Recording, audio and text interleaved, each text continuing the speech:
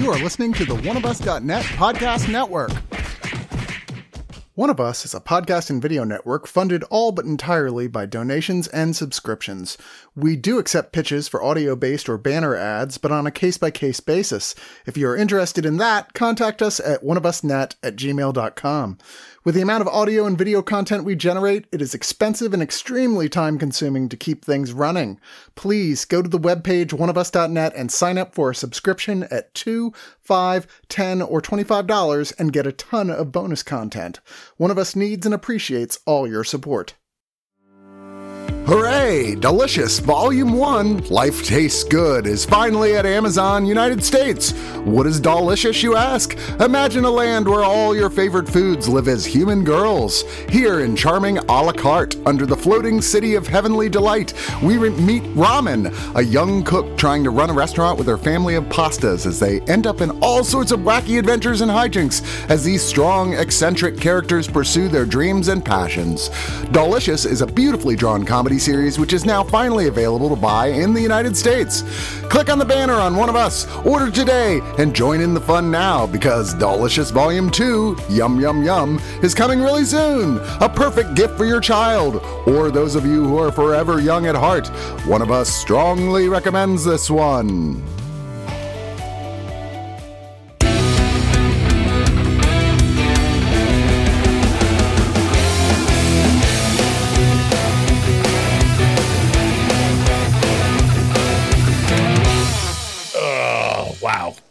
Oh man, I'm just gonna put these beaver pelts down. Hey everybody, it's freaking cold out. I don't know if you know that I specifically am from Wisconsin, but today I'm with Bradley and Luane. Say hi, you two. Hello. Hi. Oh god, that's just flat and just so inspiring. Thank you. Today we are Usually reviewing. You complain when I say whatever thing you said literally, so I didn't this time. Yeah, take that. Luane, my rule of thumb with you is I always complain about everything that you do, so it keeps you on your toes. Yeah, there we go. I'm proud to say we watched a purely Wisconsin movie, which is rare because we have no film incentives. We have tons of talent here, but we're surrounded by states that like to give money away to production companies, and we don't because we're stupid. Coming out of the Great White North, even though that's not our nickname, Mike Cheslick, who I'm going to have to track down because he seems like a fun dude, directed and wrote this movie called Hundreds of Beavers. Now, it's mostly a silent film. It takes place during the 19th century fur boom, the beaver fur boom, which that was pre, if I'm remembering my history correctly, the 1840s is when beaver pelts were still pretty high. 1830s. You guys looking at me like you don't know? Okay, fine. Well, Jason Old-timey, Momoa. that's the best I could tell you. Jason Momoa was in a very fun series about fur trading. I don't remember what it was called. I think it was on Apple Plus or maybe the BBC. Yeah, no wonder. But yeah, he was in there, and it was pretty big in Canada, at least. And that's it. Just I'm aware that fur trading was huge at one time, and the beaver was a very proud and noble animal that would be hunted and killed for that profit. And they allude to it through flashbacks and cartoons, and this is mostly green screen, at least for the last half of it. Mm-hmm. It felt like mostly green screen. There's parts of it where it was shot practically. Some of it works really well because I think it commits to the bit. Let me back up a little bit. Basically, our story, it's very simple. There's this dude named Jean Kayak, and he's running this basically, what do they call it? An Applejack. He's an Applejack salesman. And beavers come by, trash the place. Now he's just stuck in this winter wilderness and has to learn how to become a fur trapper to get hundreds of beavers so he can trade them in to the salesman's daughter so he can marry her. It's very, very simplistic when you say it like that. But this movie is anything but. It's very chaotic. It's very self-referential. It's a Looney Tunes cartoon. Yeah, it's Looney Tunes. Literally it's Terry Gilliam's Monty Python like animations. It mixes so many different things with a cast of, I think it was like 4 people, a lot of extras and hundreds of beavers and hundreds of beavers. Yeah. But like this film, and I texted you guys when I first started watching, I was probably 15 minutes in, and I'm the one that advocated for this because I'm like, it's a Wisconsin film. We're going to review it. Shut the fuck up. But I didn't watch the preview. I thought it was going to be more horror than it was. Because it was more like tongue-in-cheek horror, more Looney Tunes horror. But once it got to like that after the first act and they hit the credits, and I'm like, okay, I think I know what this film wants to do. And then like even at one point, I think in the beginning of the third act, they name drop the hundreds of beavers, and then the title card finally comes up. Like, yes. I have to give credit to Mike Cheslick. Like, I feel like this is a very smart movie. Oh yeah. And here's the thing for the audience who hasn't seen any of this. All of the animals in this are human mascot size. Yeah, mascots. Like, they're all like people in mascot size costumes with the big heads and the whole thing. So this isn't like CG beavers in the sense that like, they're animated. They're like human beings in giant mascot suits oh my God, it is just bonkers. Well, and it's beavers, it's rabbits, skunks, wolves, most of the creatures you would find in the wintertime up here in the great not white north. Yeah, and they all act like the animals they are until they don't, until there's that, like you said, Looney Tunes element, like rabbit season, duck season type of zaniness. He uses the snow to trick the animals a lot by building little snow creatures. And very strange. It didn't take me long to get into it. I was surprised at its runtime because so much of this seems like 2 to 3 minute little zany skits all strung together. But I will say, very impressed how in the final maybe 5 minutes, all of those zany skits kind of had a purpose other than making me laugh. And that surprised me. Because when a bit becomes a plot, I'm always impressed. Yeah, I saw the runtime too, and I'm like, I don't know that it needs to be this long. How is that possible? And that's when I texted you guys too, because I was like 15 minutes in, I'm like, what the hell did I sign us up for? And then I scrolled over the Vimeo link to see the runtime. I'm like, 1 hour and 43 minutes. And then I texted you guys. But again, I'm glad I stuck around. It probably could be shorter. I think you probably could trim like, I feel like you could cut out a lot of that first act. Because it takes a long time to get to the point where he's like sort of a trapper. The first third of the movie, he's just like a bumbling idiot, rabbit season, duck season, trying to find his food. Like, yeah, until he finds the trapper mentor that looks like Santa Claus to kind of show him what he needs to do. Mm-hmm. But I referenced this as being like a Looney Tunes cartoon, and it really is. There's like virtually no consequences for any of the violence that happens in it, like at a Looney Tunes level. I mean, like, it's just like there's a shot because there's a scene in like a sawmill type thing, literally one of the beavers sliced vertically in half. And I'm like, okay, sure, why not?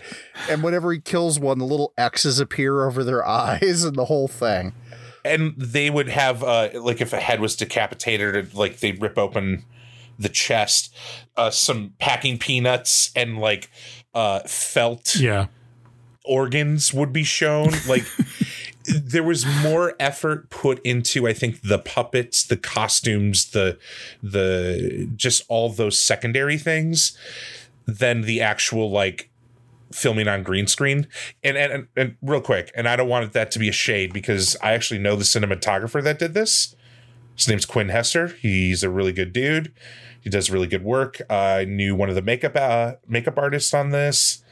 Like, there's some local people that I recognize on this IMDb page that I'm happy. I don't know where this can play other than a Shudder. It's like a perfect festival movie. right? Like that's the kind of audience for this thing. I could see myself 2 a.m., maybe 9-10-year-old Bradley turning this on and thinking, oh, what's this goofy thing for babies? And then the first act of violence happens towards a rabbit and be like, oh, this isn't for babies. This is for grown-ups. And, it's just that gap between, I'm not even saying it's edgy. It's so funny in its violence, I think. But definitely I couldn't watch this with my kids, even though I thought that's where it would be going. Like, oh, maybe this can be shown to the kids. And his humor, how he wants to sexually trap the animals with his almost, not quite at the level where Bugs Bunny would dress up as an opposite gendered character, but it kind of goes there. And there's some great humor, that progressive humor, you might even say. One joke I really enjoyed with two rabbits. Yeah, there's one right at the end too. Yeah, when they resist him. But like, oh no, I can't show this to my little kids. It goes too far in the gruesome. When the fur trapper dresses an animal, I believe it's called. I'll ask my wife after. She's more of a frontiersman than me. Dresses. Yeah, it's terrifying, but it's kind of beautiful. And the ongoings of, I would love to have been on set being like, how are you doing that? How are you shooting all this? This really looks like you're disemboweling and killing someone, like a person, not an animal. And I was very impressed by that. And I mean, we're all film geeks here, so I'm sure this is a dumb question, but like, did anybody have a problem with it having limited dialogue? No. Yeah, not at all. I'm not like that. Yeah. No. Yeah. No, in fact, I think I liked it better not having that. For sure. I could just visually watch what's going on. Like, I mean, they have like, there are utterances that are sounds that are clearly meant to be like somebody talking, but like almost none of it is any actual dialogue. And no, because it looks like a silent movie. Well, and I was just going to say, like, this has a lot of Charlie Chaplin, especially at the end. With the fight, with the like going through Mount Beaverton, whatever the hell that thing was called. The Beaver Fortress thing. I like how detailed that was. Like, and he went from bottom to top, like all the way up. Dude, this thing was slapstick as fuck. It really was. There's a joke. We talked about earlier. There's like this fur trapper that kind of takes Jean Kayak out under his wing after he gets hurt. This thing happens, and the mentor dies, and the last thing he gives him is this like very detailed map of all his traps. Yep. And like Jean Kayak's been like paying attention to like what different things do to get different animals, and within minutes of him getting that map, he erases it. And just starts new, like all that work, and he's like, fuck it, I got it, I know what I'm doing. And that is how the student becomes the master. And har. You can tell there's like some video game references in here too, just with like the merchant in general. Oh yeah, they treated it like a menu. Yeah, you have to get different things to buy different things, and yep. And then like every time they would reference the map, every time he found a new place, they'd like have a little chibi character of him. Just a lot of little, like, again, it's dumb. It's all dumb, but it's done so well. But you can't stop looking at it. Yeah. Like normies are going to hate this movie. Absolutely. Yeah, that's the thing with this. I don't know who I would recommend it to other than weirdos who watch like movies like us, right? Like, because like, and again, the running time is one of the things, like it kept me, because every time I'm starting to be like, all right, I think I've had about enough of this, then a new gag would come along and it'd be like, all right, you got me for a little longer. Let's keep going. And then, oh shit, I guess the movie's over, but like, I don't like, I'm just outside of the one of us. I don't know right off who I would be like, hey, go see this thing or go check this out, except maybe other filmmakers where I'm like, dude, you have to see the stuff they do with this movie, right? Like, just from a technical standpoint, I mean, it looks good. It sounds good as much as it sounds, right? Like, and it is creative. And partway through, I'm like, yeah, let's see AI come up with this fucking thing. Cheslick did the editing and VFX on this too, some of the VFX. So I was kind of poking around a little bit before this, but I think he was always like a behind the scenes guy, and now he gets to be in the forefront, a little bit more creative. And I don't know where exactly he's from. At one point, when the dam breaks, or the fortress of Beaverton breaks, the water comes in from Lake Michigan and it creates Green Bay. Oh, yeah. And I noticed I'm that. like, hell yeah. Go Packers. Womp womp. But so I don't know if he's from the Bay Area, but not that Bay Area, you know. It gives me hope, because one of my big things right now is trying to beg at people for a bunch of money to let me make a horror film in Wisconsin. And that's super hard. It's really hard to do anything, even a short, whatever, in this state. There's no regulations. But there's no structure. There's no infrastructure for people like me to be like, hey, I'm looking for investors for something that can make you money. Anyways, so it's great. Like, this group can come in and do something that, okay, it's probably not going to be for everybody. For me, this would have been perfect on like Adult Swim. Like if Adult Swim did a special, like, hey, 100 Beavers night, you know, check it out on Adult Swim. That would make sense. I can never see this being in a theater unless it was made 30 years ago, straight to VHS. You know what I mean? Yeah. Outside of festivals, I don't know where you would see this on a big screen. Like I said, looks good, sounds good. It's creative as hell. It's weird. It's so weird. And I kind of loved it, except when I didn't. And then it brought me back anyway. So it's just as absurd. And I kind of like that, because everything feels like it's either all superheroes or all prestige seeking movies. And then this comes along and I'm like, okay, you know what? Yeah, do that. I'd like to see more of what these guys do, even if it's nothing at all like this. They got a movie made, man, and it is not a movie that everybody's going to look at and be like, yeah, I totally want in on that project. So I think kudos to them. And just for that alone, I'm going to give them a little extra on the points. So I'm going to go 4 out of 5. Trapper's daughter, who looks vaguely like a filmmaker right now. I liked that it was very weird. It's so hard to see something that's very weird these days, because that's now like a marketing gimmick. Like, see this, it's so weird. And then you watch it, and then 5 minutes in, well, maybe it's just us. We're like, I know where this is going. This is not strange at all. I wish that guy's suitcase would talk. But this, this was very weird. I haven't seen a film like this in so long. You know, I usually watch a bunch of Buster Keaton with my kids around June. That's my birthday month. And they're always like, whoa, because, you know, this man is risking his life for the illusion of danger and cinematic achievement. And I'm pretty sure all of this was very safe, but it looked crazy.